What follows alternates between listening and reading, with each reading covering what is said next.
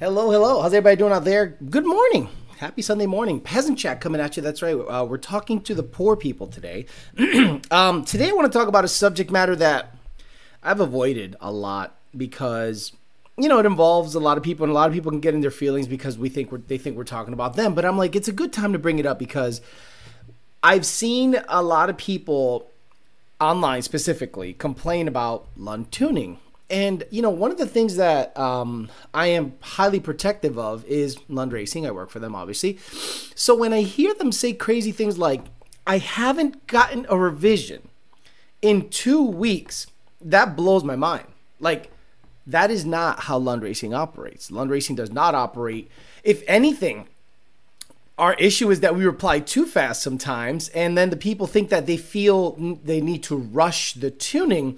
So when I see somebody online say, oh my God, these guys don't care about you unless you're like a millionaire, I go, I don't know what you're talking about. We deal with like bottom end dudes up to, high end 7-second builds. So we'll talk about some things that could be happening that might not necessarily be a Lund specific issue, but more of a shop issue. And we'll talk some stuff about that based on experience. And then we'll go from there. But before we do that, as always, we'd like to have Mr.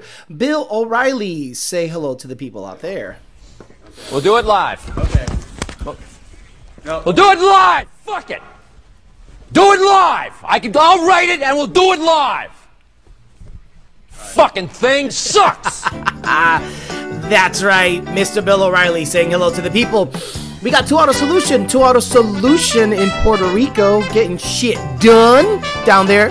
Chevy, Dodge, Viper mostly, and Ford stuff. Good shit. 2 Auto Solution. Race Motive, they had a race go on a couple of days ago. They seem to be like a good roll racing league. Used to be a bunch of others, but they seem to be more active than most. Race Motive. D&H Performance, D&H He'll fight you, and he'll sell you parts in the same breath. D&H Performance for anything. You want anything online? Get it at dnhperformance.com. Partsfarm.com. We're going to go ahead and get a shift boot. I have the GT500 running and driving on the road. Very happy. A long road, but they're going to give me a shift boot. Make sure that the heat doesn't come up through the freaking shifter. Conk Performance bought himself another ZR1. Yes, a white one, so he can continue the development for peasants like us. UltimateHeader.com, PMAS, Nick James, and PMAS. And we got Calimer Transmission.com. So before we talk about the subject matter at hand, what I want to do is say hi to the people here. And then we'll talk about, some weird tuning stuff that goes on. And I'll give you an example of what can happen out there. 2000 MCR, Andy Ali, Joe Swish were the first people to say hello. Naldo 302, Douche Did It, Minibike Madman, Tone 2 SS, RoboStyle AJ, Dustin Garrison, Darren Harper, Juan Arturo, Money 540, Slater Elliott, Travis, Craig Walls, JD Swag, one of the mods. What's up, brother? DJ, Jason Jones, Stu 414, Angel Puerto Rico, Arturo Hermosillo, 94 GT Vert, Naldo, Tito Judge, Teach Sikorsky, Dunn. It's man. James Williams, ATX Cobra, James and Jay, Minibike Madman, Nuxo, Gregory Ovich Ignacio, Walter Boos, Matt Oliver, and Brian 03 Cobra saying hello. 94 GT Vert, The Wolf, Torque and Beans, 007 Cobra, Leon Phelps, Dixon 225, Tone 2SS, Rican 50, Minibike Madman again, Sean O'Connell, Nitrous and Bias Ply, Glassroof Coyote, Peter Chow, Felix, The Booty Warrior, Jason Friedberg, Great Escape, Smiles, Scott Clark. Lund worked awesome for us, some extremely high profile projects. Thank you, Scott Clark. I appreciate you very much. Some people, I don't know, we'll talk about it. And you, Scott Clark specifically, you probably have heard of shops doing this because you work with shops. Insane Mustang, Alexis, Christian, Sama, EJ, Phil Fez, Eric W., Anthony McGinnis, Prodigy, Big L, Mini by Madman, Mohammed Travis, HDM Garage, John, Mofler, Mustang, Justin Bales, Mango, Brian, and Coyote Kelly saying good morning. Okay, so let's say, for instance, you go to a shop. They are a Lund Racing dealer. You get a tune. Then, for whatever reason, there's a delay. Let's say the car's still at the shop. There's a delay, and you ask the shop, hey, so, where's my car at? What's going on? And they're like, well, Lund hasn't sent us a tune in 2 weeks. That is cap as fuck. I mean, I'm telling you, there is no bigger lie on the planet than to say Lund Racing hasn't sent us a tune in 2 weeks. Absolute horse shit. Maybe the shop had it go into spam. But if the shop is like legit and they communicate with us a lot and they use Lund as an excuse to say, by the way, it ain't our shit. Lund just hasn't sent us a tune in 2 weeks. Well, you as the customer go, damn, that's crazy. Maybe I'm not high profile enough for them. That happens a lot. The thought process of, well, maybe I'm not high enough profile for Lund Racing. That is not it. That is not it. What usually happens is the following. And shops, listen up. This happens at every shop, and I've known and worked with 50 shops. They go, man, I'm sick and tired of Lund tuning these cars. It can't be that hard. Hey, let's send one of our guys to one of them schools. You're good with computers. Terry, Bill, Steve. Why don't you go out there and learn tuning so that we can keep that money in-house? That $800 to $1,100 we're giving to Lund, we'll just keep it and we'll tune it in-house. And what happens? They try to tune it. They try to tune it themselves.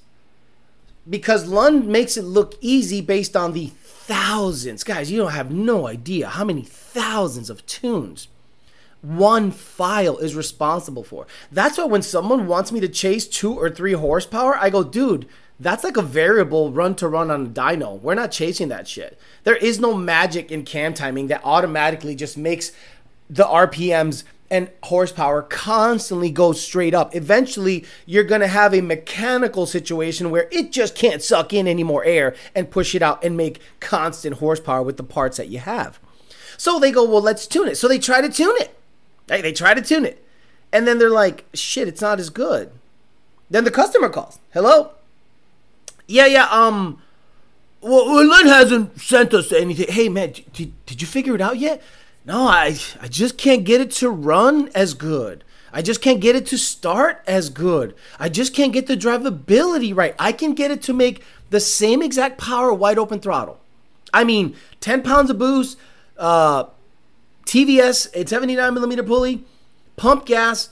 We make the same that Lund makes, 650, 640. Hell, we can make more because we could desensitize the knock sensor. But I can't get the startup right. Like, I can't deliver this vehicle. So they stall you.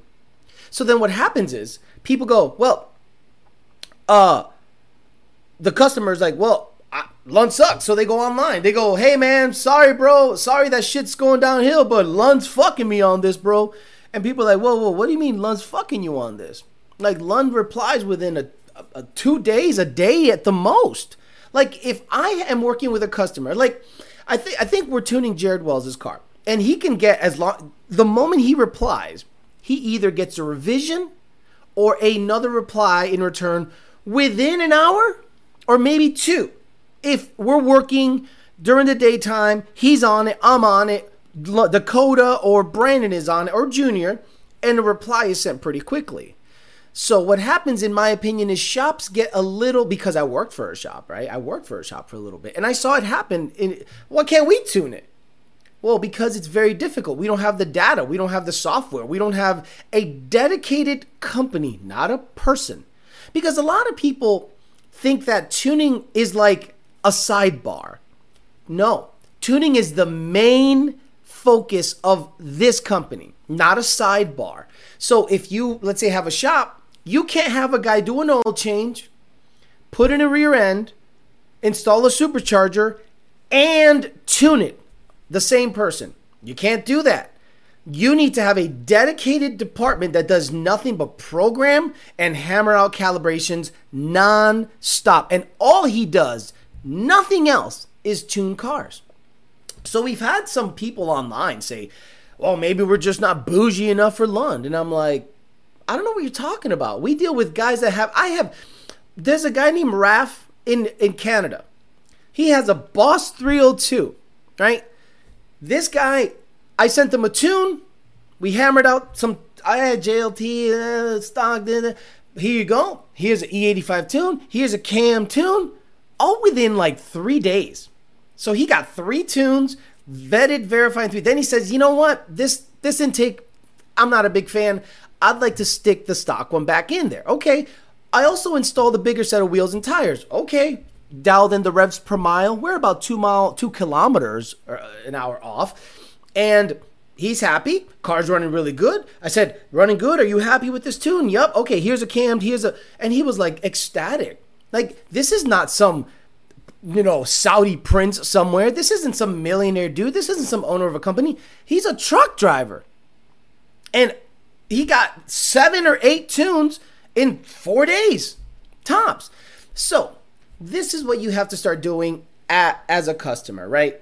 Number 1, don't believe everything shops tell you. Don't believe everything shops tell you. Verify it.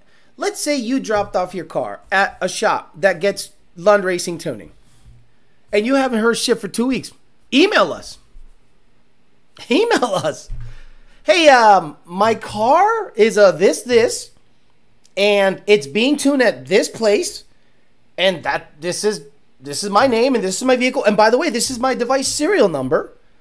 Have you heard anything from said shop in a couple of days? We look it up, we go, we haven't heard a goddamn thing in 2 weeks. Oh, they're telling me that we're waiting on you. That happens more often than you know. So, I'm not going to speculate as to what the shop's doing. Now, they could be trying to tune it themselves. They could be having mechanical issues that you don't know of. Who knows? Or maybe they're just so busy and slammed, they haven't had an opportunity to put it on the dyno or street log it. But I can't imagine that's the case.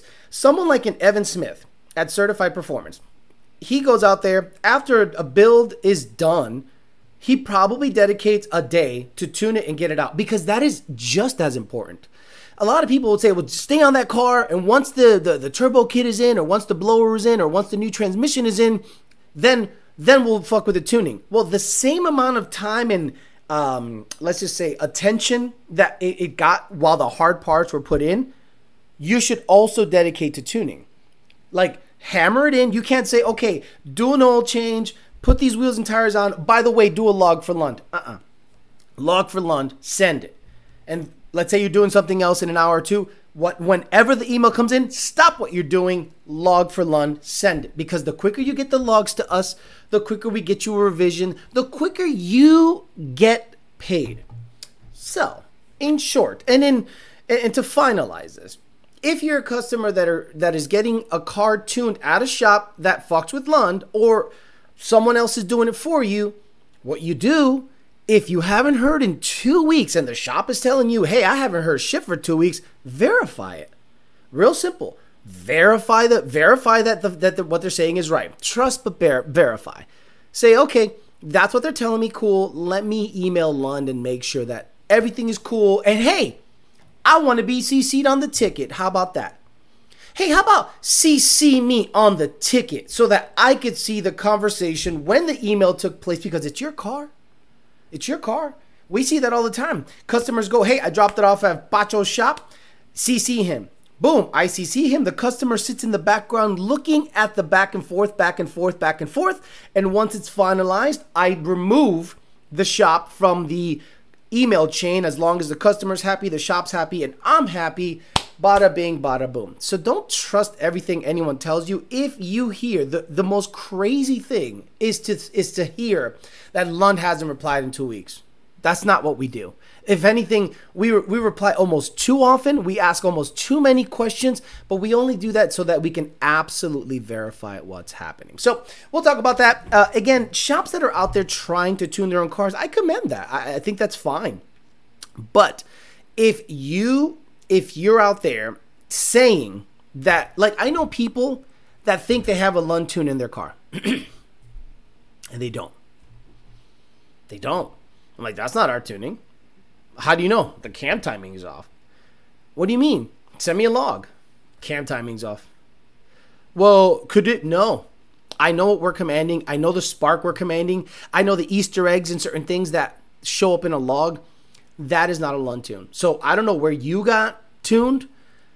If he sold you a Lund tune and then they just copy pasted something they had on the shelf and then just kept the money, verify. If someone is telling you you have a Lund tune, verify. that you actually have a Lund tune in that vehicle. So we'll talk about it. We'll talk about your experiences tuning. Has that happened to you? Or have you heard of that happening to a buddy of yours? And why do people think that Lund only pays attention to rich people? I tune nothing but, look, there are people that I have exhausted my efforts in, meaning there is no more to gain. But for whatever reason, there's like faith-based tuning out there. Well, I feel, I think, I believe I have more. No, you don't. No, if you don't trust what I'm saying, that's fine. You can go somewhere else. That's not a problem. I understand that. But when I tell you, this is it, it's done. What? This is it. 30 degrees, 7,700 RPMs. That's all the car's got. There is no magic in anything else. Whether you believe me or not, that's up to you. I only have about 5,000 examples of that exact same combination that I have access to be able to vet the file and tell you that the tune that you got on the car is the best. We can absolutely do. Hit likes, losers, hola mi tío. My experience, says JD Swag, of 2 years. At the max, the tune turnaround is 2 to 3 days, and the revision time is between minutes to an hour max. I really don't get why people are so intimidated by the data logging process. Just what they don't know, they have a shop middleman their tune in the first. Okay, Isaiah Davila says, I really don't get why people are so intimidated by the data logging process. Or just what they don't know, that they have a shop middleman their tune in the first place. Oh, I understand what you're saying. A lot of people, it's 2023, guys, and there are guys that don't know how to manipulate computers.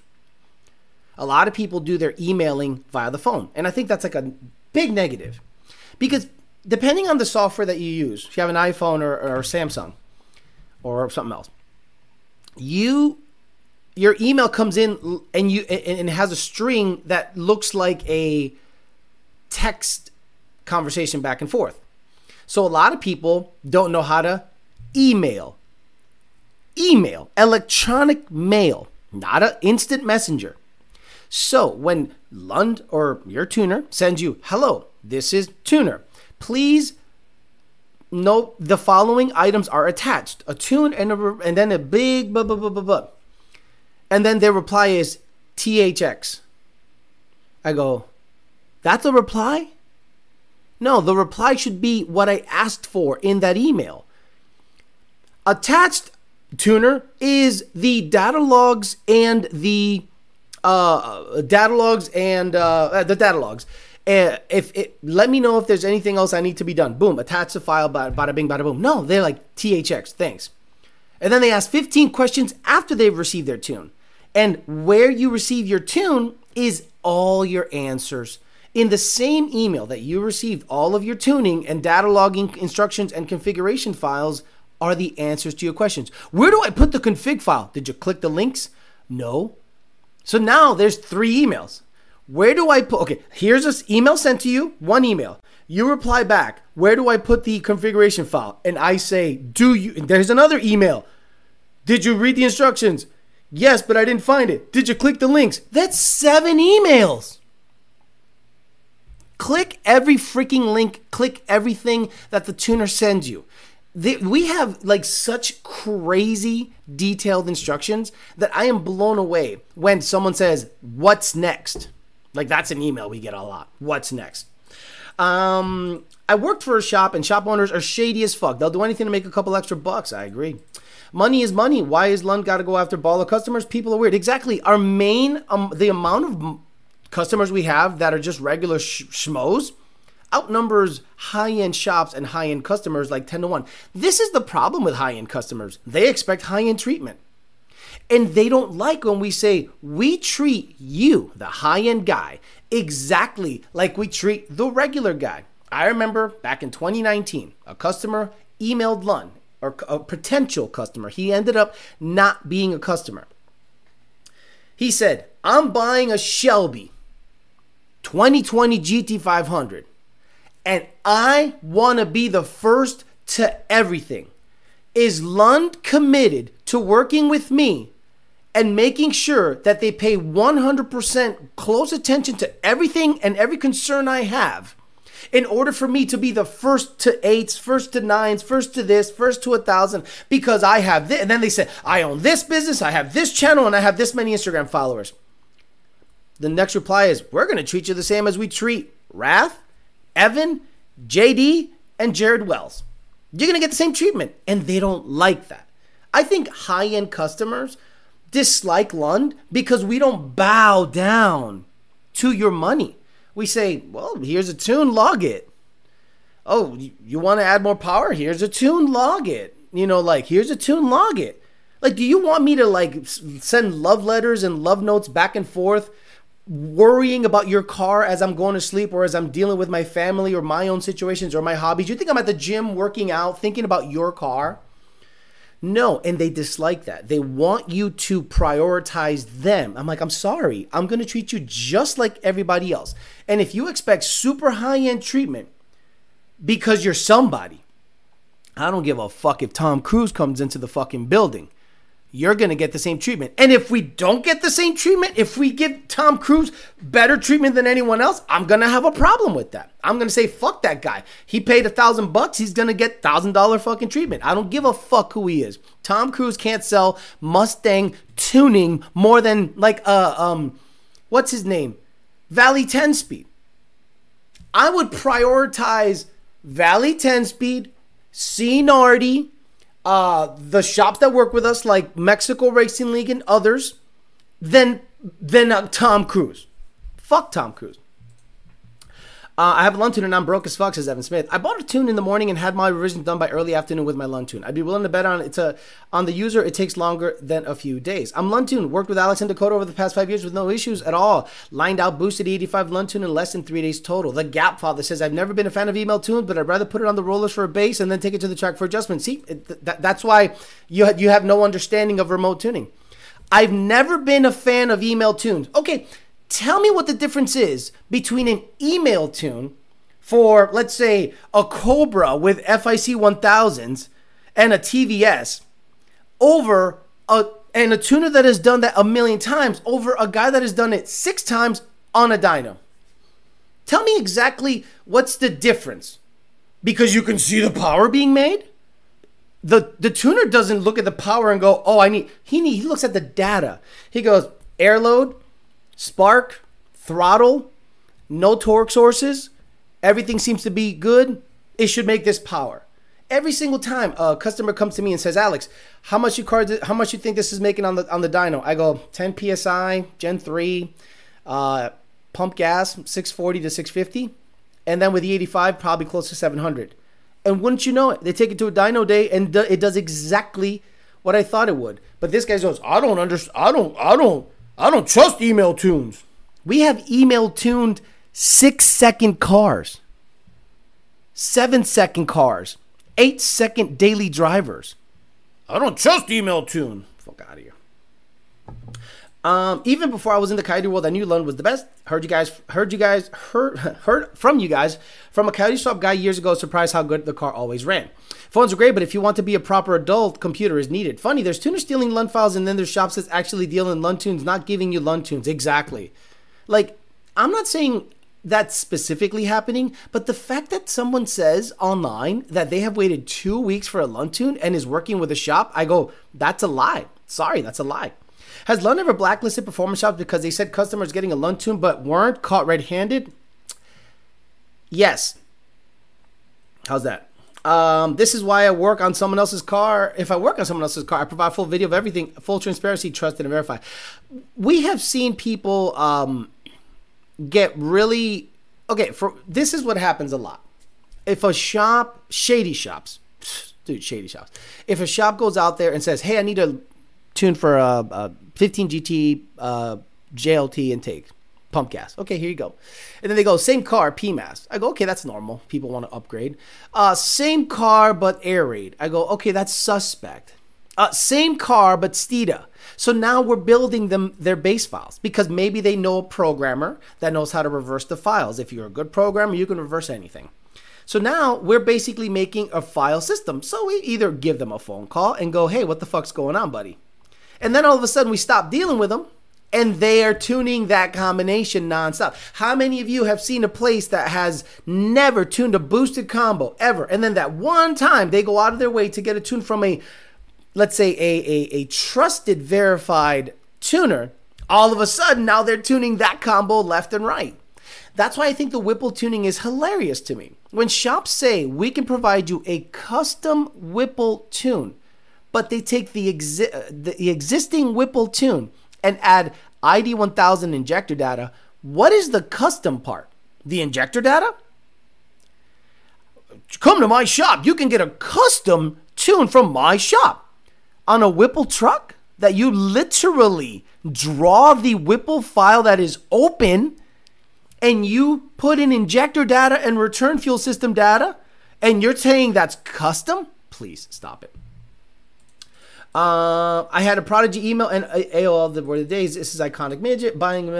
Told that mofo what they needed to hear. Love letters, exactly. Look, a lot of people want to have that special treatment, and I guess I understand it. But look, a guy reached out to me on the 01 stuff, and I don't expect anything above and beyond shit. And I paid him, and he didn't want me to pay him. He's like, no, I just want to help. No, fuck that.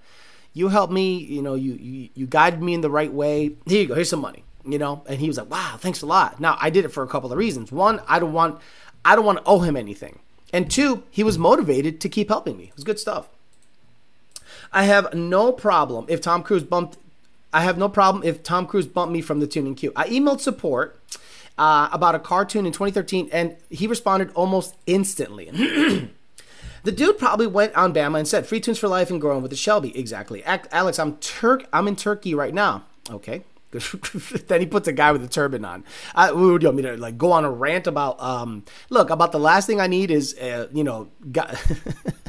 I get hate from plenty of people. The last thing I need is a whole country against me. In general, Lund has been by far the best customer experience. Thank you. Most haters only last 6 seconds when their wives trust them.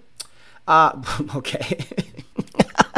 Beta 50 says, got into the Audi platform for a daily. Wish there was a tuner like Lund for this platform. Have to wait a week for revision. If you want a daily revision, you have to pay an extra $250. Matt Oliver says, high-end clientele are turnkey types. They expect something to fire up and or be done within the first revolution of an engine. Correct. What's wrong? What do you mean what's wrong? Well, I had the shop build this. Yeah, it sucks. The cold air location sucks. What do you mean it sucks? I think it looks cool, and it took a week to fabricate that cold air. Well, welcome to wasting a week of your time when a stock-ass cold air box. But I don't want a stock-ass cold air box. Do you know that this is a one-of-one grabber blue made on a Wednesday convertible with white stripes? Do you know this is a one-of-one in that day? Actually, it's one of 5,500. But it wasn't made Wednesday. Oh, okay, cool. I don't care. Your cold air sucks. You're going to need to reconfigure it. And you know what? I remember when I was tuning a car at a shop.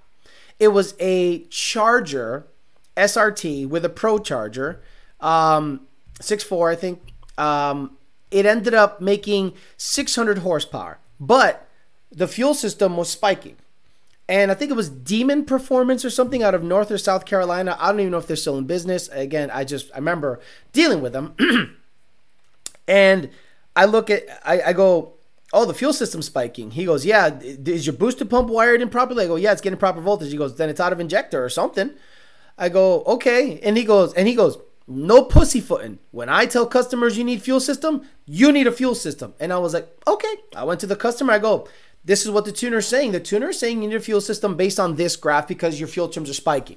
He ponied up for a fuel system. Problem solved.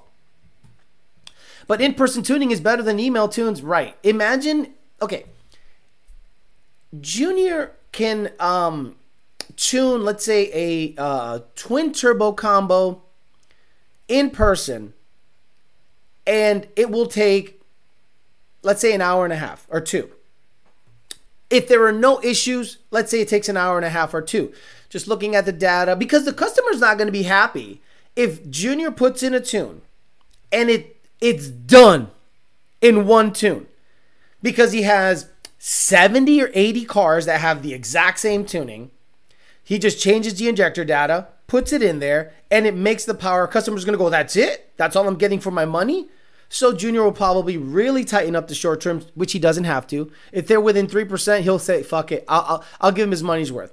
But at the end of the day, the hour and a half that he sat on the dyno and gave you the power number and the performance you wanted, he could have just sent you a tune. While you were data logging, he would have sent 7 more tunes to people. And then, boom, your log shows up. He hammers that, sends it, 7 more tune revisions to the other people. Get your tuning in, goes, looks good. Any concern? Boom, sends an email, replies to the other 7. And then you go, nope, everything's hunky-dory. It made 1,200. Have a good day. And if you need anything like a second gear leave, let me know. But everything looks good. Awesome. That customer's happy. And all the other 7 are like getting replies almost instantly. And they're like, this is awesome. But you want us to show up in person, sit down, talk about your Fox body that you had back in the day just to get you the same tuning I would give you while I'm sitting on my ass somewhere else. I want to know if MRL and Aldo have Lund tunes for the race cars that run the 7s and 6s. Am I getting the same tune as the shop or as the customer tune? If your car is configured exactly like Aldo, exactly like MRL, you get that same tune. Matter of fact, Revit Racing, you're all probably getting the Blue Goose tune. What do you think those tunes are based off of? The Blue Goose, the vehicle Lund Racing owns in-house. Like, a lot of people go, well, am I getting MRL's tune? No. Am I getting Aldo's tune? No. Am I getting Midnight's tune? No. You're getting the Blue Goose tune. Everything has been verified, raced, shift pointed to hell, all you name it, via the Blue Goose. So that data gets transferred over to the race car guys, and you guys get literally the same tune. You guys would probably hate the fact that he can go, oh, this guy got ID 2600s? Okay, here. And it's the same tune, and it's making crazy power. And then you're like, and then this is the problem we're also having, right? Let's say we're racing. Let's say we're at, we're tuning cars that run either TX2K or Florida 2K, and 2 Whipple cars, both tuned by Lund. You guys have the same tune. I'm sorry. I apologize if you think you were special. If you both have a 150 throttle body, you both have a Cobra Jet Cold Air, you both have a built 10R, you both are on E85, and you both are on ID 2000s, guess what, loco? You're on the same shit. But one of them is going to beat the other one. It's going to happen. This car is going to beat that car, and then you're going to go, wait a minute, I thought we had the same tune. You do. Either his engine builder's better, or his trans builder's better, or his car didn't have any IAT issues, or your car did, or he has a better cool. Meaning, whatever advantage you have, if you both are tuned exactly the same, is 100% how the car is configured. Lighter weight, different stall converter, different gear ratio, something beyond the tuning realm is making one car perform better than the other. And 9 times out of 10, it's the weight. It's the fact that one is 300 pounds lighter than the other. Justin, whoa. Testing his tune and went to some random tune. Okay, Justin tick jackass instead of turn. Oh, okay. Justin White got his tune stolen thanks to some TikTok jackass who, instead of trusting his tuner, went to some random tuner. Yeah, that sucks. Tu Ruvi Ate Ray.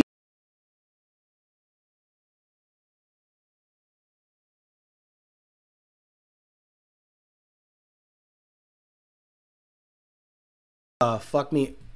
Do you think there'll ever be a day when you got a standalone ECU and make a tune from scratch just as a fun tuning exercise? You don't need a standalone. Guys, you can make a tuning. You can make a tune from scratch with HP tuners. You can make a tune from scratch if you have access to SET. You can make a tune from scratch using Coyote. See, the thing is, standalone ECUs have drop-down menus. Aftermarket HP tuners and SET have value files. But nobody really starts from scratch. Why would you start from scratch, and why would that be fun? Because there's a lot of things you forgot about. The amount of revisions a Gen 2 CJ car has is a lot for it to drive well and idle well. Why would you tune from scratch only to then have to remember the stuff you've done over the years? Tuning from scratch isn't special. Tuning from scratch isn't going to give me more power. All tuning from scratch is going to do, like, Senior can make tunes out of sand. But even Junior would tell you, I don't think I can make a Blue Goose tune without my files that I have brought over the years of experience. He would say, tuning from zero is dumb if you have vetted files. There is no advantage tuning from zero. Now, if you want to tune from zero to say you tune from zero, that's cool. But that's silly. Imagine you build a skyscraper and you've built, let's say, 20 of them.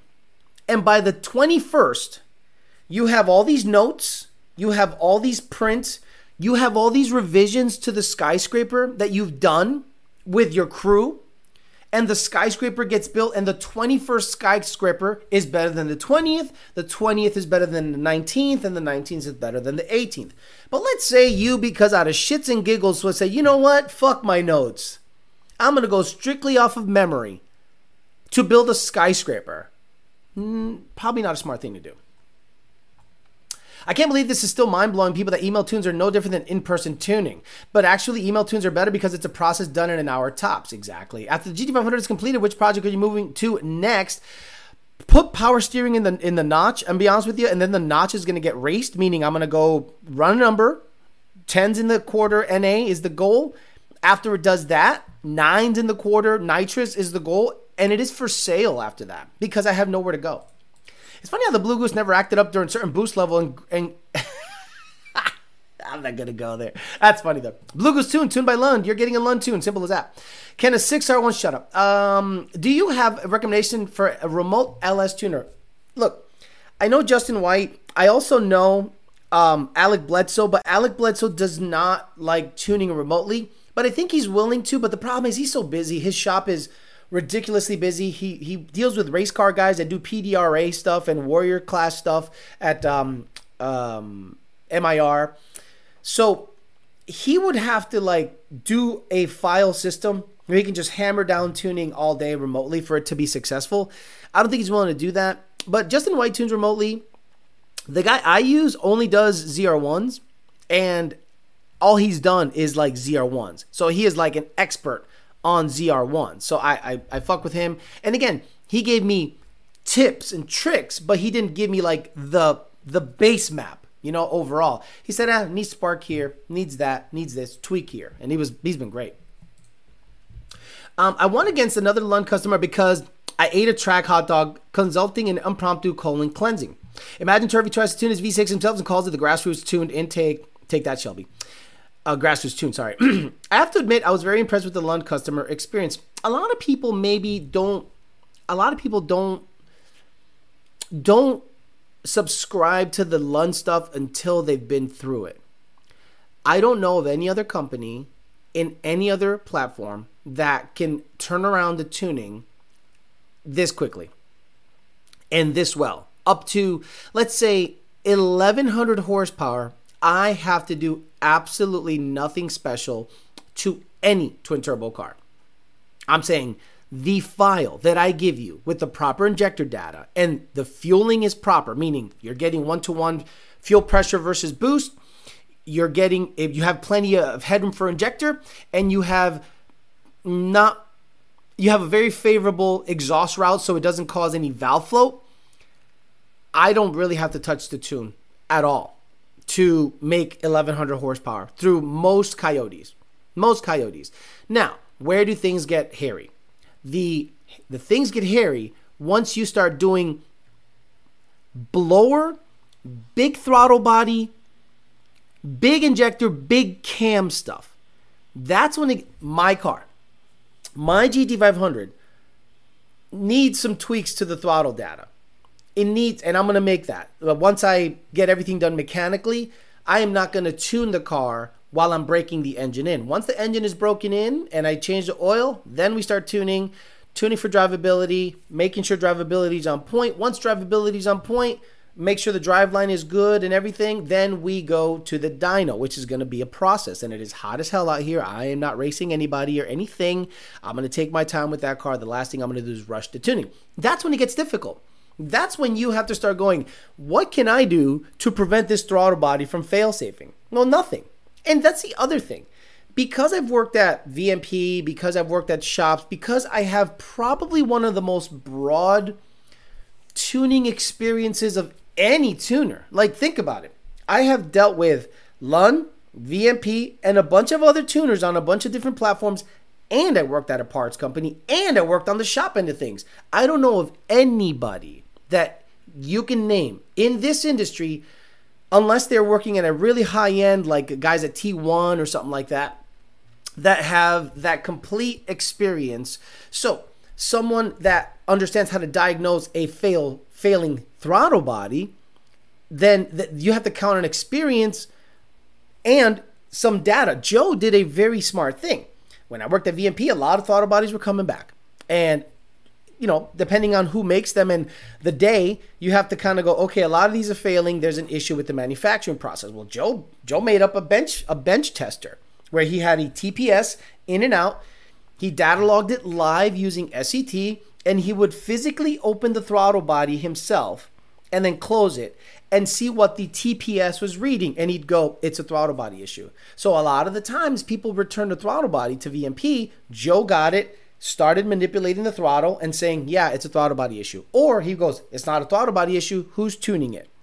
And then it would get sent back and say, throttle body was bench tested, no issue. Ask your tuner to fucks with it.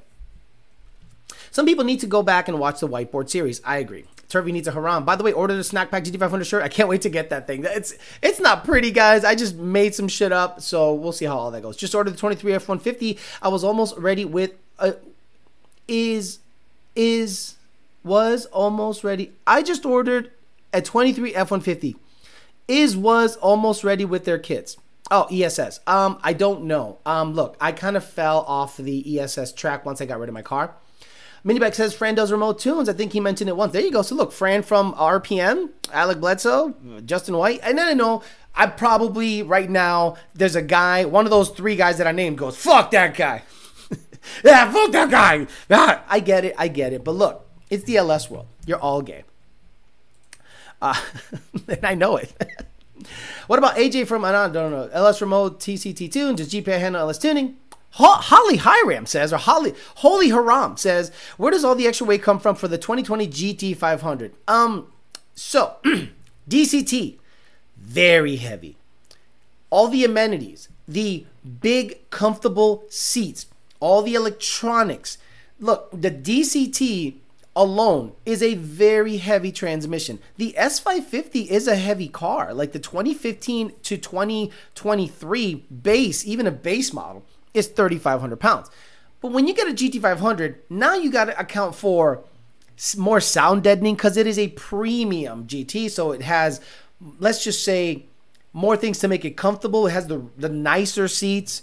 It probably has extra bracing for the power. It has a heavy motor. Look, it has a 5.2 with a blower on it, and it has heat exchangers and intercoolers up the asshole. Then it has a big heavy DCT in it. I'm sure underneath it has extra bracing, probably heavier duty axles.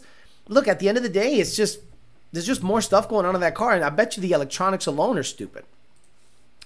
Brian Brown says, the shop tuned my car and it was horrible. And then they had it 2 months. Got a Lund tune 2 weeks and 3 revisions later. Perfect. 2 weeks was not my fault because I was scared to do a watt on street tires. Paul M says, Fran from RPM does remote tuning. There you go. Hit up Fran from RPM if you want remote LS tuning. Let's put it this way. It takes longer for the device to mail in than it does for Lund to make you a tune. Exactly. Some people, I think it's a point of pride. I'm trying to make a good example, but you guys are gonna make fun of it if I put it that way. So you as a tuner that does everything from scratch, you're telling me, and we know that you're a fucking liar if you say yes to the following question. You're telling me you start with a base. You draw. Let's say you use HP tuners. You draw the stock file. You don't input stuff that you already know about this car. You don't have a value file, like HTT, I think it's called, or a value file or a template that already works. You input the injector data manually. Like you put the high, the low, the break point, and the offsets. You put them in manually by memory? No, you import in a, let's just say, a value file. The cold air data, you're telling me you start with stock cold air data and you work your way up? Or do you say, I've done a couple of these before, let me input that template? Okay, so now you have, let's say, PMAS data and ID data, both imported with a template.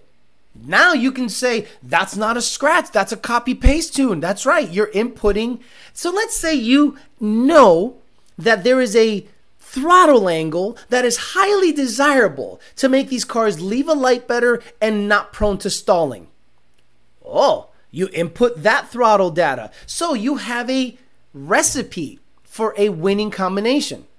Tuning from scratch, putting everything in manually it would take you 3 hours to just put in the stuff and hope you didn't fuck up. Or if you've done a lot of these, you import data that you saved that says, here's injector data, here's cold air data, here's blower data, here's a throttle body data, here's fuel system data, here's gear ratio data, here's... Stop it. Tune from scratch shit. You should hit the two-step on the 10-minute on the break-in. When the old GT500 owner sent that pallet of parts, did it have all the AC stuff? Yes, Coyote Kelly. I have all the AC stuff with the GT500. My intent, guys, I have worked on it. I took all last week off, and all I did was work on the car. I'm wiped out. I'm going to break the motor in.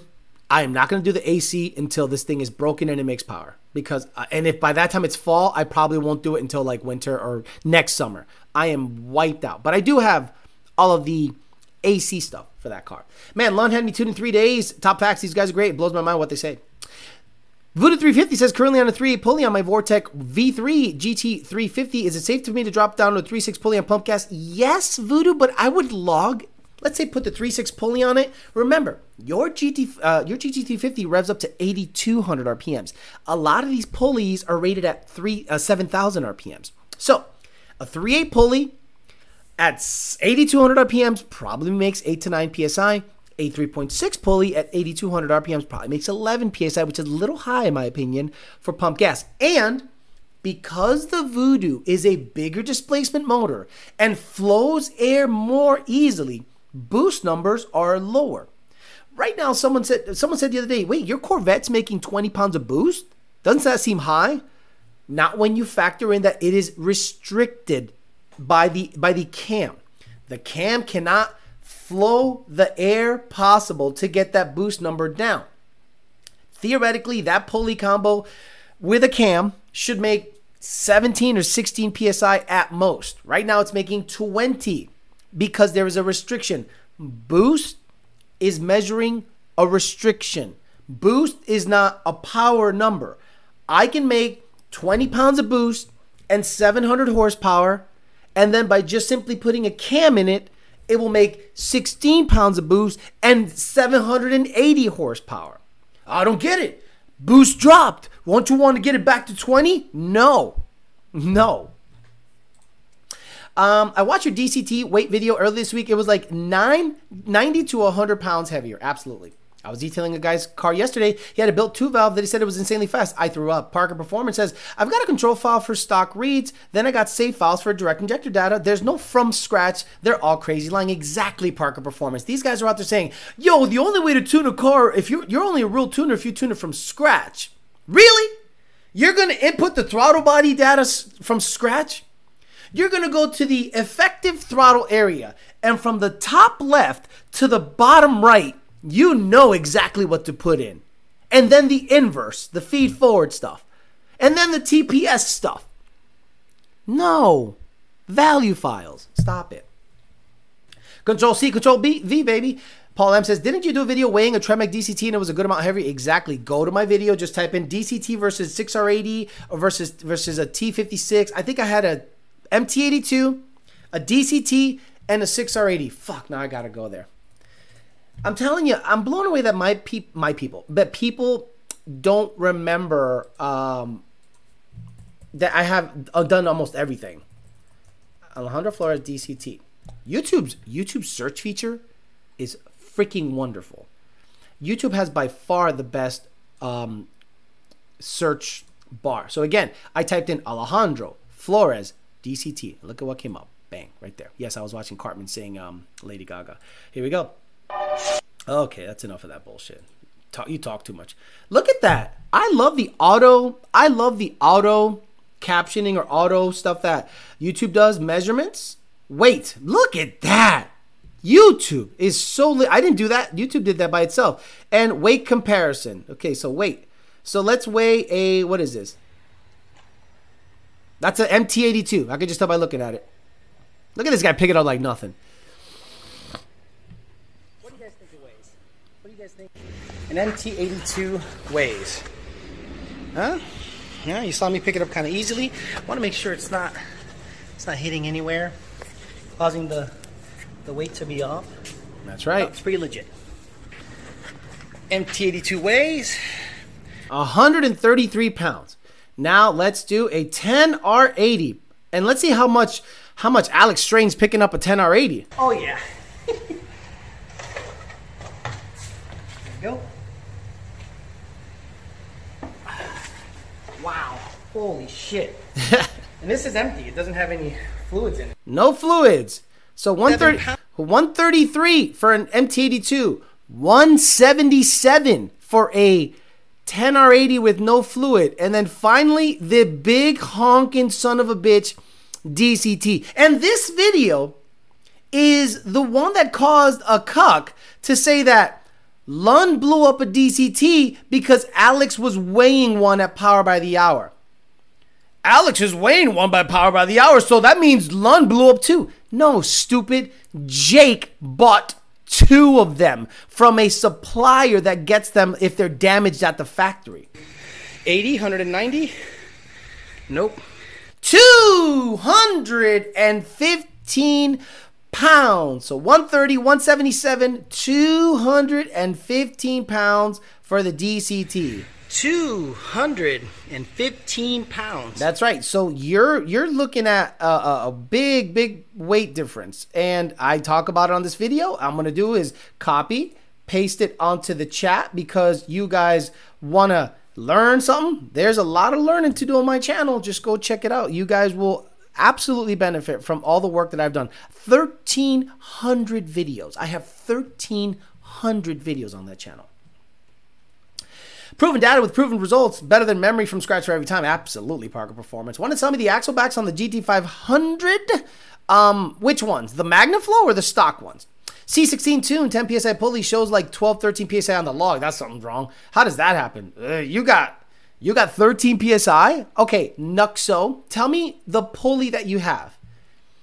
And what supercharger and what platform. Tell me the platform, supercharger type, and pulley size. My car made less boost after header install, but 20 more horsepower. Alex got 1,300 plus videos. Truviate again. I asked about Scratch Tune because Bosch is the ideal engine. Shut the fuck up. I'd like, and they mentioned MATLAB software. Haltech is my second choice engine controller. Why do you need Haltech to control a 3.8 liter V6? Why do you need Haltech to why do you need, is there a section in the Haltech that says rate my radiator hose splatters on the front of my engine? Like, is there a ratio for radiator rust water splatter on the front of your engine? Like in the tune? Like, is that what you're talking about? I want Haltech because they're the best. At what? You don't have anything that warrants any tuning software. How about you do this? How about you get the engine in the car? How about you get everything going? Then you decide what tuning. Why are you putting the carriage before the horse? You're asking MATLAB, Bosch, Haltech? Bro, right now you have a fucking stock ass 3.8. There's nothing else you should be worried about. Nothing else you should be worried about. Well, that's good because buying all the AC for would be expensive. I feel like in the future when you get the AC installed, you may not get rid of the car. I kind of have to get rid of the car. I want to buy a house, but I have enough money saved up for a good down payment. But I want to, I don't know what's happening with the housing market. It's not good. It's not good. I don't want to be here another 2 years, bro. Not because I don't like it. It's fine. I can afford it. People let me do whatever. They leave me alone here. It's just, I don't know. I feel like I'm not progressing. It's weird. Turvy, keep quiet and listen. Exactly. My GT has 91,000 miles. And should I get a new engine and trans or have the ones I got rebuilt? If I want to go boost and mod more, Peasant channel support. Thank you, John. No, you honestly, John, I would. Okay, what's a new motor cost? Built. 10 grand plus, I would send your engine out and have it gone through. Honestly, I would say, hey, Keith Ray, here's my motor. I want you to go through it. Maybe put a nicer set of rods in it. If the pistons are fine, maybe, re-ring it, hone the block if there isn't any scuffs mark on it. But if you can just do a general rebuild, meaning let's say the rods are fine, he specs everything out, everything looks really good, and it's a Gen 2 motor, he'll probably refresh it. He'll gap the rings so it's favorable for tuning, because a lot of the issues with the Coyotes is they're not gapped. The rings are not gapped for boost. When you're smashing that piston down, if the ring gap is too tight and they touch, that's when you have a ring land failure. If you have a wider ring gap, you can smash that piston with boost and the rings don't necessarily close, but they have a higher tolerance or lower tolerance. How does that work? They have more of a gap, so that when you smush down with boost and the rod is coming up and you're compressing down on that piston, that the rings don't go boop and you kill a ring land. So you could say, hey, Keith, here you go. I have a Gen 2 Coyote. I want you to go through it, gap the rings for boost. Nothing crazy. Let's just rebuild it. New guides, new chains. If we can upgrade some things, but nothing crazy, because I think stock is pretty damn good. I want you to refresh this motor. He gave me a price to refresh a Voodoo engine that I got from Jake. I literally got a Voodoo motor from Jake. I said, how much does it cost to get this guy freshened up? After some vetting, I said, you know what? It's probably better if I just get a built situation, because I'm just going to end up with a stock Voodoo. So I said, okay. So we ended up doing something else. Low-key wanted just to show the calves. The calves weren't popping back then. I watched that one a while ago. Time goes by quick. That was 3 years ago. 3 years ago. And people still don't know that I even did shit like that. It blows my mind that people don't know about that stuff. Someone actually said that. Yes, someone actually said this. Minibag Madman. I know Lund Racing blew up 2 DCTs because there's 2 at Power by the Hour that Alex showed on his video. And I'm like, no DCTs have blown up.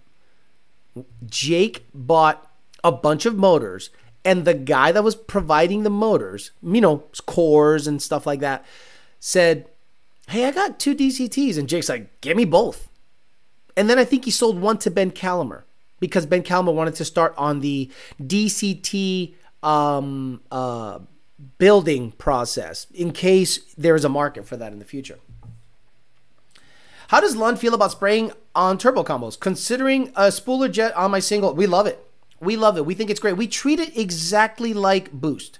If you want to spray your car just to spool up quicker, bro, we love it. We are absolutely big fans of nitrous for certain things.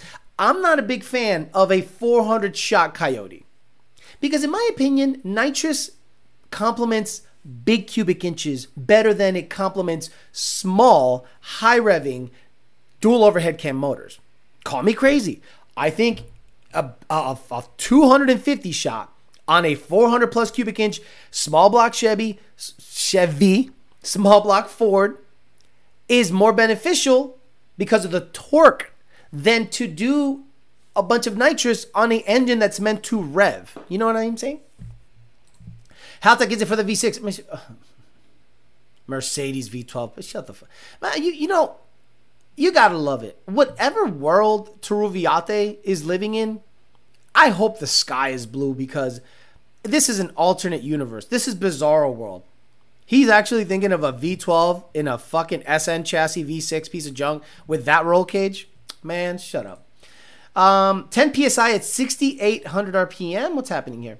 Turvey would be lost when he sees Haltech ignition map. Exactly. I'll buy the stocks if they're a quad tip. I'll buy the stocks if they're quad tip. They are quad tip, but I'm going to keep them in case I need to lower the volume on the MagnaFlows. Bro, trying to go to the moon on a BMX bike. Mercedes V12 in a pickup is pretty sick combo. No, it's not. It's really fucking stupid. It's really fucking stupid. A Mercedes V12 in a pickup is a really fucking stupid combo. Does he understand that the shit he says is absolutely retarded? Like, whatever he thinks is retarded has to be, like, astronomically retarded. The shit he says makes not only no sense, it's actually funny that he believes it. I'm thinking 10 PSI rated at 7,400 RPM red line. Again, I need to know what blower you have, what supercharge you have. Maybe I missed it, Nuxo. Let me see. P1X, 4.5. Brandon said it showed closer to 12 or 13 PSI. Okay, so, Nuxo, this is why us tuners sometimes don't like guessing at boost numbers. Okay, so, and again, bear with me on this tuning talk. If you have a ESS supercharger, a G2, and a 110 millimeter pulley, and it shows 1.6 air load, I'm going to guess that's about 9 to 10 PSI. Now, let's say you have a G3X. Okay, I'm sorry. The previous combo, G2, 110 millimeter pulley. Let's say you have a LU47 injector, because that skews air load. And it shows 1.6. I'm going to guess it's 9 to 10 PSI. Now you take a G3X at a D-Torque 95, which has completely different injector data that will skew the air load reading. You are now a 120 millimeter pulley, 1.6 air load. I know for a fact that is not just 10 PSI. That's like 11 or 12. So the only thing I can go off of is experience. Now the P1X uses either a MAF in a tube or a MAF in a intercooler. That will absolutely skew air load.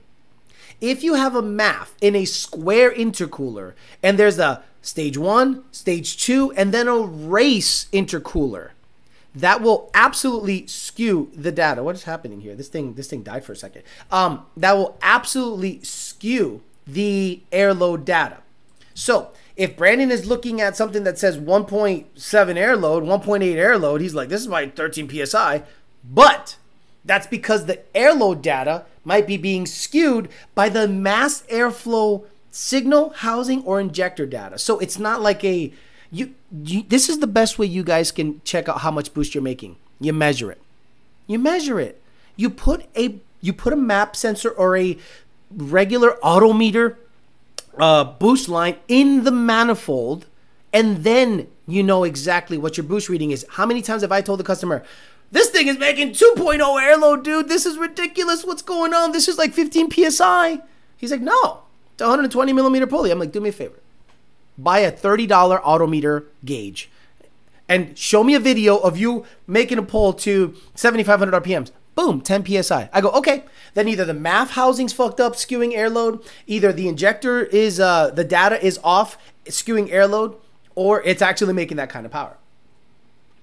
Agree, Alex. A big benefit of nitrous is more of the torque than horsepower. Right, Joe Jackson. I don't understand people that go, I'm going to run a 400 shot on a Coyote. How come it's not doing exactly what Boost is doing?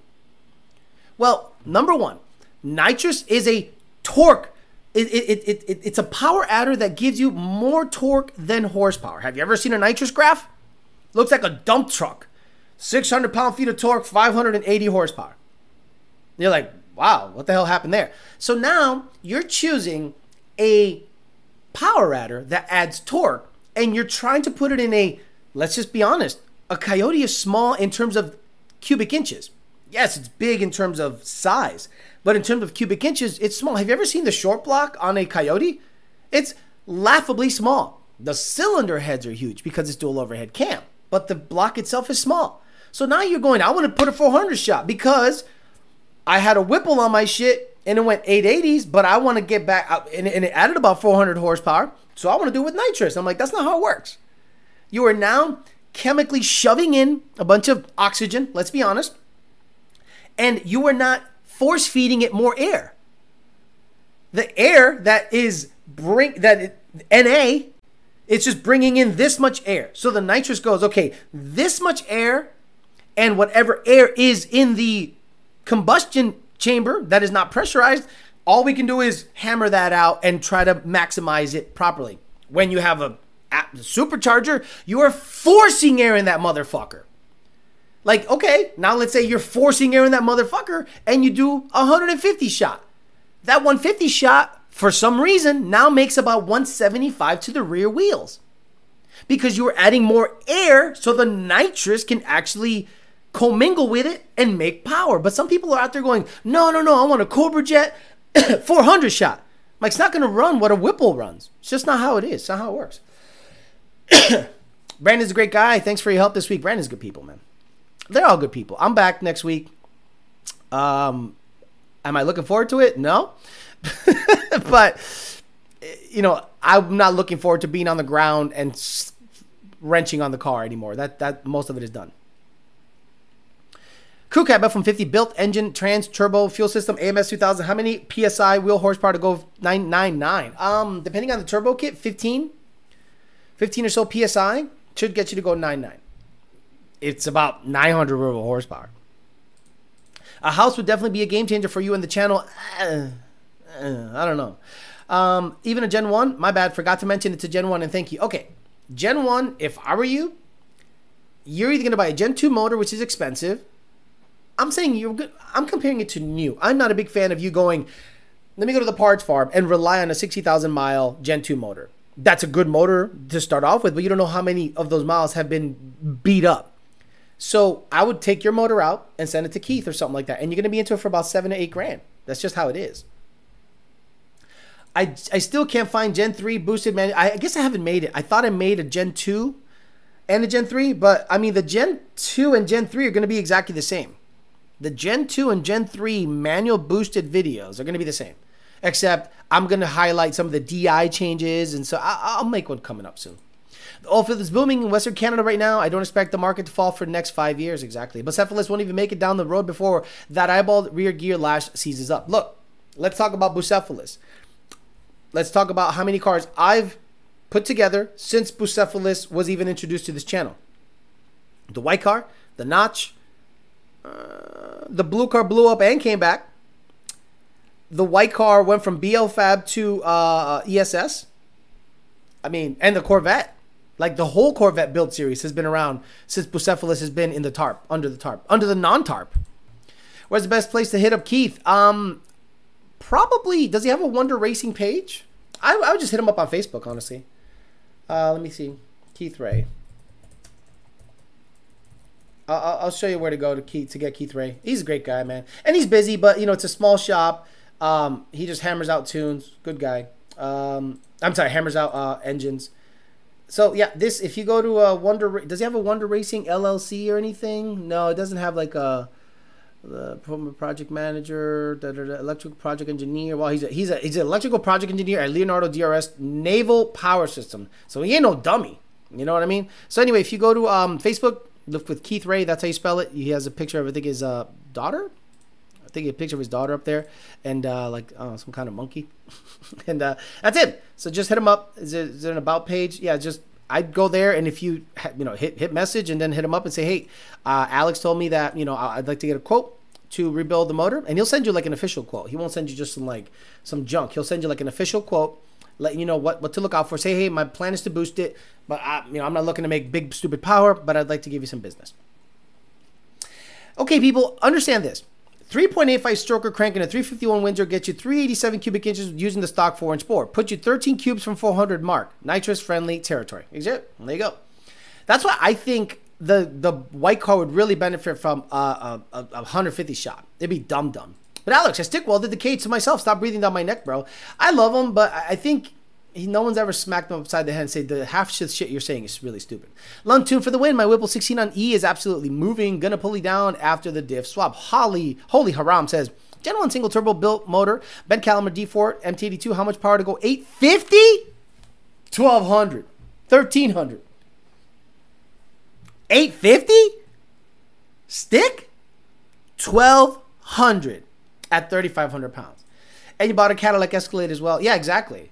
The Fairmont sold, isn't it? No, the Fairmont's the Fairmont is still at PBH. I'm gonna go ahead and I gotta sell something. The notch is probably gonna be. I'd love to move the GT500, but the GT500 needs to go 8 stick before I even think of selling it. I drove it yesterday. It drives nice. It needs an alignment and little things, but it chops so freaking good, guys. That is the perfect combination. Cammed GT500 with MagnaFlow Adult Series exhaust with 2-inch primary headers. It is not loud. It is crispy. It's like really crispy and snappy. And I'm like, boy, this bitch sounds good. Once I get the tuning dialed in, mostly throttle stuff. Timing, fuel, fine. It's about throttle feel at this point. And some idle air stuff. Once I get that dialed in and I get the steering right and I get the right height, because it has to come up. It's too low right now. The front end has to come up a little bit and it has to extend because it's stick now. So I need to, it's going to have a bias ply tire. I also need to upgrade the axles.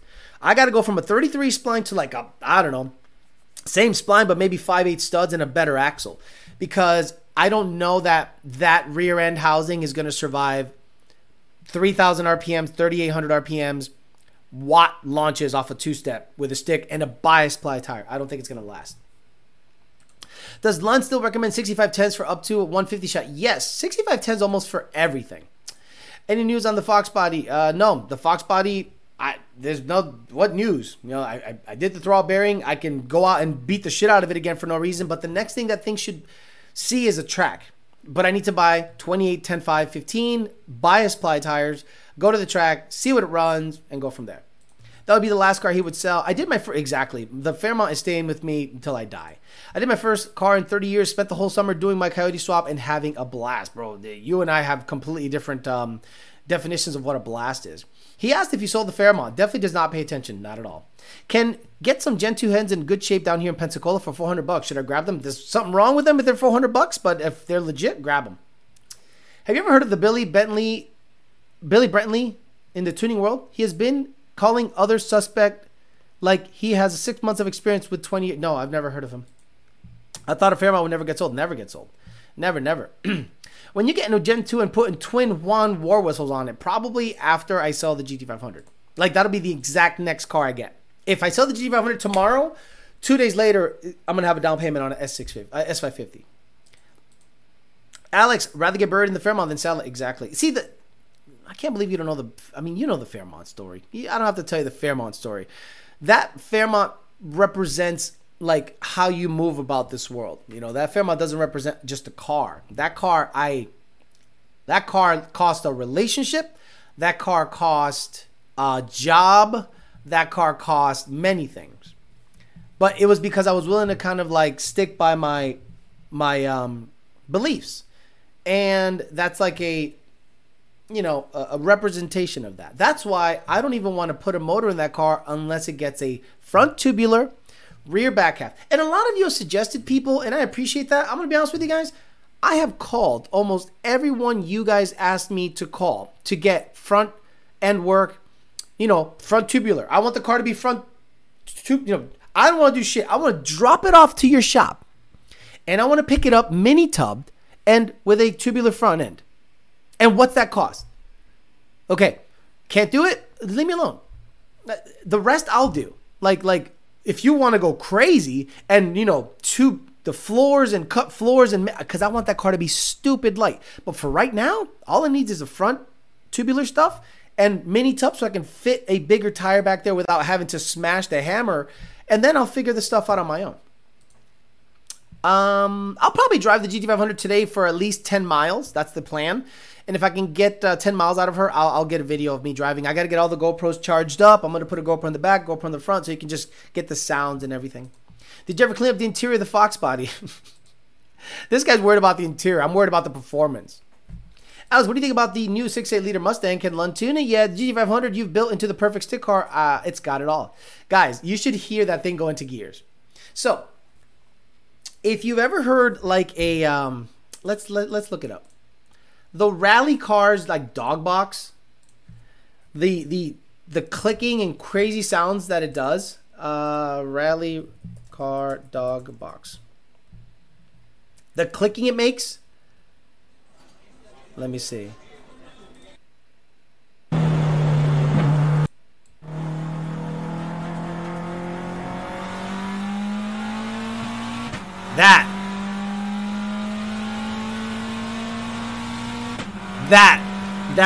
That popping it does, that's the dog, whatever they're called, mating into each other. So this car does that. This car does this crazy clicking into gear when you're driving. And I got it up to 6th gear on the highway. Let me see if I have any video here. Yeah, here we go. So it makes that sound. So when I get going from a light, you'll be able to hear all the crazy sounds. But it's cool. It chops. It does all the cool shit. Like it's just super cool. Let me see if I can find a, because I've recorded some video.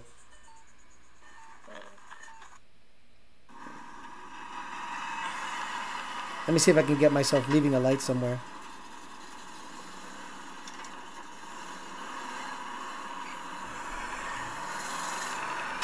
Yeah, listen.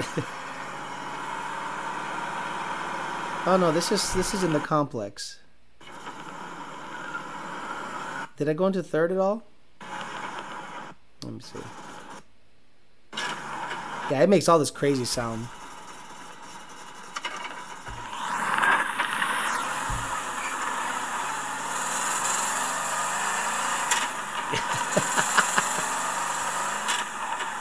Yeah, it makes this crazy clicking sound, which is just the way the dog box stuff is, or the face-plated stuff is. Fifth and sixth are synchronized, so it doesn't make any sound going into fifth or sixth. But first through fourth, that motherfucker is going to be just making crazy sounds when I'm driving it. Looks like we got to do some digging. So who can't forget the Fairmont? Like when it pinched the fuel line, simple fix to get it back, hauling ass again, right? ESS on 3 twin turbo kit for my Gen 2 MT82. You know, honestly, one of them is going to have a lot more torque than the other. The on 3 twin turbo kit is probably going to feel more torquey, but after seeing what I've seen, it's really tough to go, if you're a roll racer specifically, I think it's really tough to go against ESS. Until the story has led, I won't really tell the story as to how I ended up with the Fairmont, because you know, they'll say I'm lying and shit like that. And, you know, it implicates a lot of people. It implicates theft. It implicates a lot of things. Are you taking the Shelby to Modnats? No. And if I do, it's because Lund, like, forced me to go. And I'll probably do test and tune. I'm not going to run it in any stick shift shootout. I don't care to race that car. I don't care to race that car. That car, to me, is like a down payment on a house. Okay? So if I'm going to go somewhere and put it in danger of it smashing the wall, that I'd probably just do a test and tune. If I go to Modnats, it's just to have it there and maybe do a test and tune, but not looking to race it. The only car I'm looking to race would probably be the Fairmont.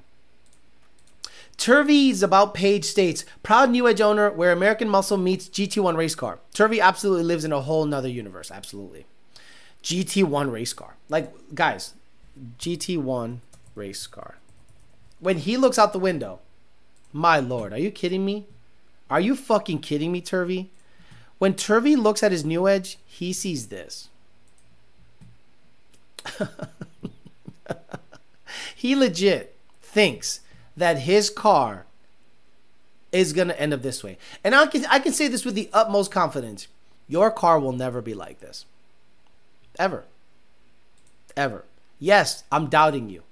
Sure, use it as motivation. If you think your car is a GT1 style inspired car, okay? You got something else coming, because check this out. Turviate Racing. Okay, I'm just going to scroll. Okay, here we go. Oh, wow. Oh, my Lord. Okay, here it is. Okay, where is it? There we go. Okay, it's not, I want to get, there we go. This is great. This is great. So, he thinks this is that. Okay, and I love him, and I think he's a great guy, but I think someone needs to slap him into reality. He thinks this Trans Am GT1 supercar style inspired car is the same as that. And you know, maybe take my doubt as motivation. Maybe it'll motivate you to really shut me up. But I'm telling you, bro, when you say GT1 race car, come on, stop it. Clunks into gear sounds wrong, but it's normal. Exactly. There are so many techniques shifting a dog box faceplate trans smoothly, and that's why I love them. What size are in the intercooler lines on the GT500 trunk tank? Oh gosh, like dash 12 or something like that. They're huge.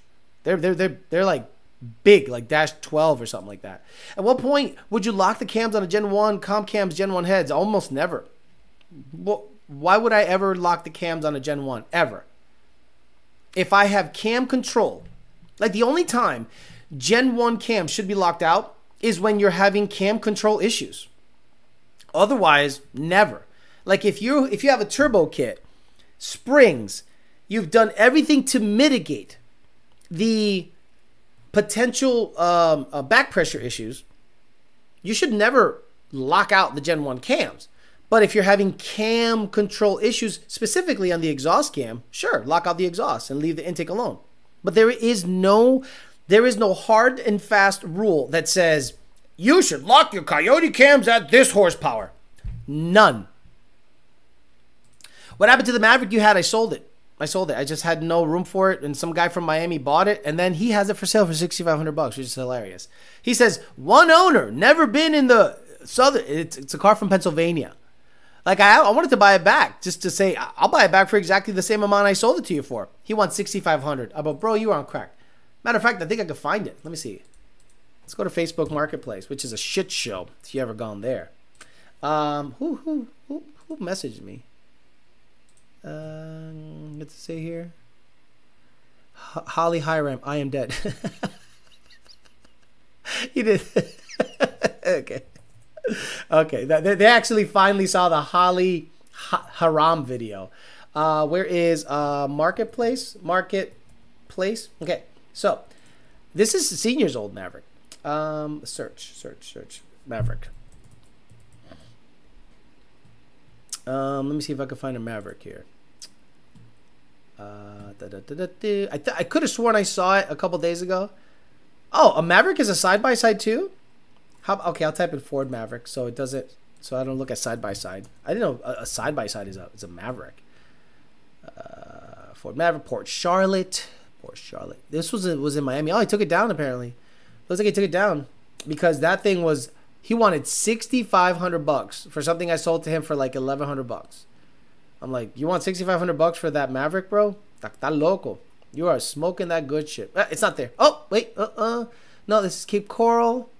Oh, this is further out. Yeah, this is definitely not it. All right. Anyway, the Maverick was sold to a guy in Miami, and then he thinks he can get $6,500 for it. So no, he's on crack, on absolute crack. Yeah, exactly. Dash 12 is 3/4. I'm sure they are Dash 16 or Dash 20 for saying they're huge. Yeah, they're huge. They're over an inch, I think, in my opinion, or an inch at least. Para allá me voy, después me lo vuelvo desde el principio. Tengan buen domingo. Okay, gotcha. Just installed AA front end and TBMs on my car. Should be in the 3200s now. Aldo shifts. That thing's gonna be light. Good for you, brother. Good for you. Hey Alex, which car is your most enjoyable ride now that the GT500 is back? I hate to say it, but the GT500. So, the GT500 at idle is badass. It's just badass. The Tremec is making Tremec sounds. It's chopping like a motherfucker. The fans aren't too loud. The exhaust sound is mostly going out the back, meaning a lot of cars are droney inside. The Corvette is the droniest car I've ever owned in my life.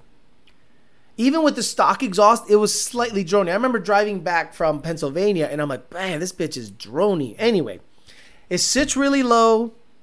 The shifter position is nice, but when I got in the GT500 and I went around the block, I had a smile from ear to ear going, okay, this bitch is bad. Once I get the, the steering lined out and the drivability stuff figured out, and if it gets AC, bro, that bitch, my goal is to cruise it down Clematis.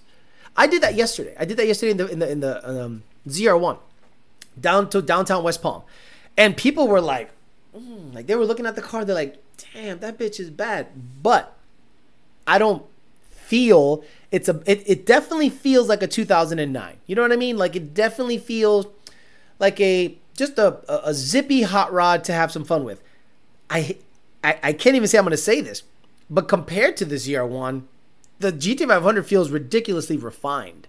Heavier, sure, it feels heavier, but it feels ridiculously refined compared to the ZR1. Nutso. Fall soft only after shifts with sensors turned way down. I learned it won't pull timing if I delay getting back on the throttle. Any ideas? You have the typical harmonics being caused by a centrifugal bracket that caused the knock sensors to go apeshit. You can either risk it for the biscuit and desensitize the shit out of the knock sensors, or tell Brandon, I'm going to run octane booster all the time, shut them off. Or desensitize them to no end. Typically, we only desensitize them, or a lot of the tuners only desensitize them when you have E85 in the car.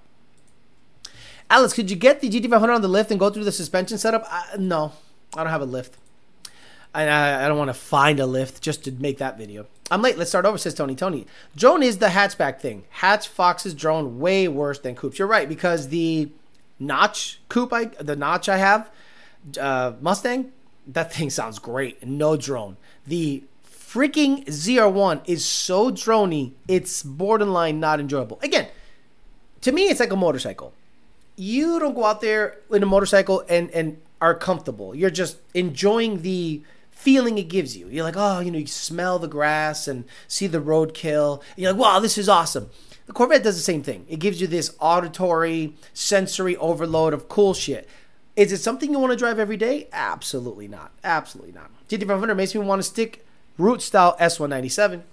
Say what you want about Corsa, but they have the least drone and the free-flowing exhaust. Sports are where it's at. I agree, and I might change it up. I might just sell the Borla one day. You never know. But that's not out of the realm of possibility to sell the Borla catback. I'm sure I can sell it pretty easily. But I probably should aim towards a quieter exhaust. I love MagnaFlow. I've always thought MagnaFlow has the best sounding exhaust ever.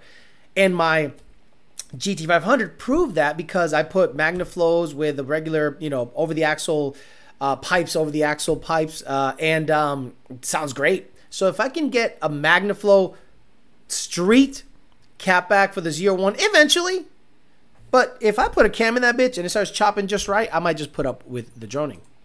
I put a divider in my C5Z and it dropped the exhaust noise way down. I wonder if I could do that. Dropping a light, catch replay later. I can see the ZR1 being sold before the GT500. Now the ZR1 will be for the house. I've thought about it, yeah. I've honestly thought about, if I was to sell two, gun to my head right now, probably be the ZR1. But the problem is the ZR1, I don't think I'll be able to get what I want for it. I don't think I can get like over 60 for it. I think people are going to try to browbeat me into the 50s for that thing because of the mileage and the mods. But I don't care. If somebody wants the ZR1, it's going to be over 60 for sure. Yeah, I'm going to probably look into MagnaFlow stuff and see what the deal is. Mario Andretti backs MagnaFlow. It's the best. Haha. I enjoy my Flowmasters on my TVS S197. You do? You're like the only one. Like, I don't know anyone that goes, I love Flowmasters in an S197. You want to talk about drone? I took them off probably within 10 miles. I go, fuck these things. Divider won't work on a C6. It's a hatchback C5. Oh, gotcha. C5Z is a coupe. You know what's weird? A bunch of Corvette guys wave to me. Like, when I'm driving around, they're like, and I'm like just leave me alone. I'm not part of the crew. I like the car. Look, Jake made a good point. He said, why wouldn't you buy a BMW? I said, the culture. And he goes, you own a Mustang. I go, shit, you're right. Like, you're 100% right. Mustang culture sucks. Shelby culture sucks. But I like the car. And I like the cars. So who cares about the culture, right? But I wouldn't buy a BMW because almost every single time I'm on the road, BMW guys like literally act like fucking retards. So I just don't want to be same as Mustang guys. So whatever. I love MagnaFlow, but I just put a factory GT500 catback and hooked up the valves with catted headers. Sounds perfect. Oh, you're talking about S550 and up. This is peasant stuff. S197 shit. I wave at Jeeps in my Corvette just to confuse them. I bought a BMW. It don't run. 2020 Mustang 5.0 oil pan leak. Talk about reliability. They're gonna signal you to follow them to the golf course, Alex. I love the sound of stock mufflers and free-flowing exhaust on a Cam GT500, but I'm assuming the stock muffler is only good for a certain horsepower before it becomes a restriction. I did that test too. Did you guys remember the test I made when I had the complete exhaust versus dropping the exhaust when I had a TVS? No power difference. The MagnaFlow Street made like 990 with the TVS through a turbo 400, and I dumped them at the H-pipe, made the exact same amount. Just like a motorcycle wave, I hate when guys do that wave to me. It's gay, but we're wearing the same shirt, bro. Like, there was a guy at the car wash, and I had my ZR1, and he had the same color, Cyber Gray, I think it's called, C6, but it had, I think it was like a Grand Sport or Stingray or whatever the fuck they call them. And he stopped as I'm washing my car, beeped many times, beep, beep, I didn't even look. Beep, beep. I didn't look. Then beep, beep, beep, beep. I looked over and he goes. That's fucking weirdos. All right, guys, I'm out of here. Sunday, ending the Peasant Chat in a nice way. Again, guys, if you're Lund Tune and you go to a shop and they say crazy shit like, I haven't received the revision for 2 weeks. Bullshit. Email us. Say, hey, is it true that you guys aren't sending my my builder tunes because I thought you're the best? And, you know, and then you'll find out that more than likely you're getting shafted one way or another. All right, guys, I'm out of here. I'll be back on Tuesday. I'm going to try to put some more miles on the GT500. Keith Ray said that it's a good idea to put a couple of 100 miles on it before I actually do some stuff. Light loads, a lot of decels. The car's running phenomenal. So thank you, Keith Ray. Thank you guys for hanging with me for a long time to get you data and get you video content. I'm going to try to drive it for a little while. I'll video that. Try to get you sights, sounds, maybe rolling shots of something like that if I can get someone to video for me. But I'm going to get you updated. And then after that, you won't hear from me about that car for a while until it's broken in and on the dyno. So I'll probably drive it 2 or 3 times a week just to break everything in when I can and then get it on the dyno. So I'll try to get you Corvette videos on the new cold air that I put in. I'm sorry I'm slacking on that, but this whole week was just me dedicating me and my whole free time to getting that GT500 on the road. All right, guys, I'm out of here. I'll see you guys Tuesday, 8 p.m. for Talking Shit Tuesday. Aside from that, I might drop a video Monday or so. If not, I'll probably see you Tuesday. We'll talk some shit then. All right, guys, have a good rest of your Sunday. See you guys later. Bye.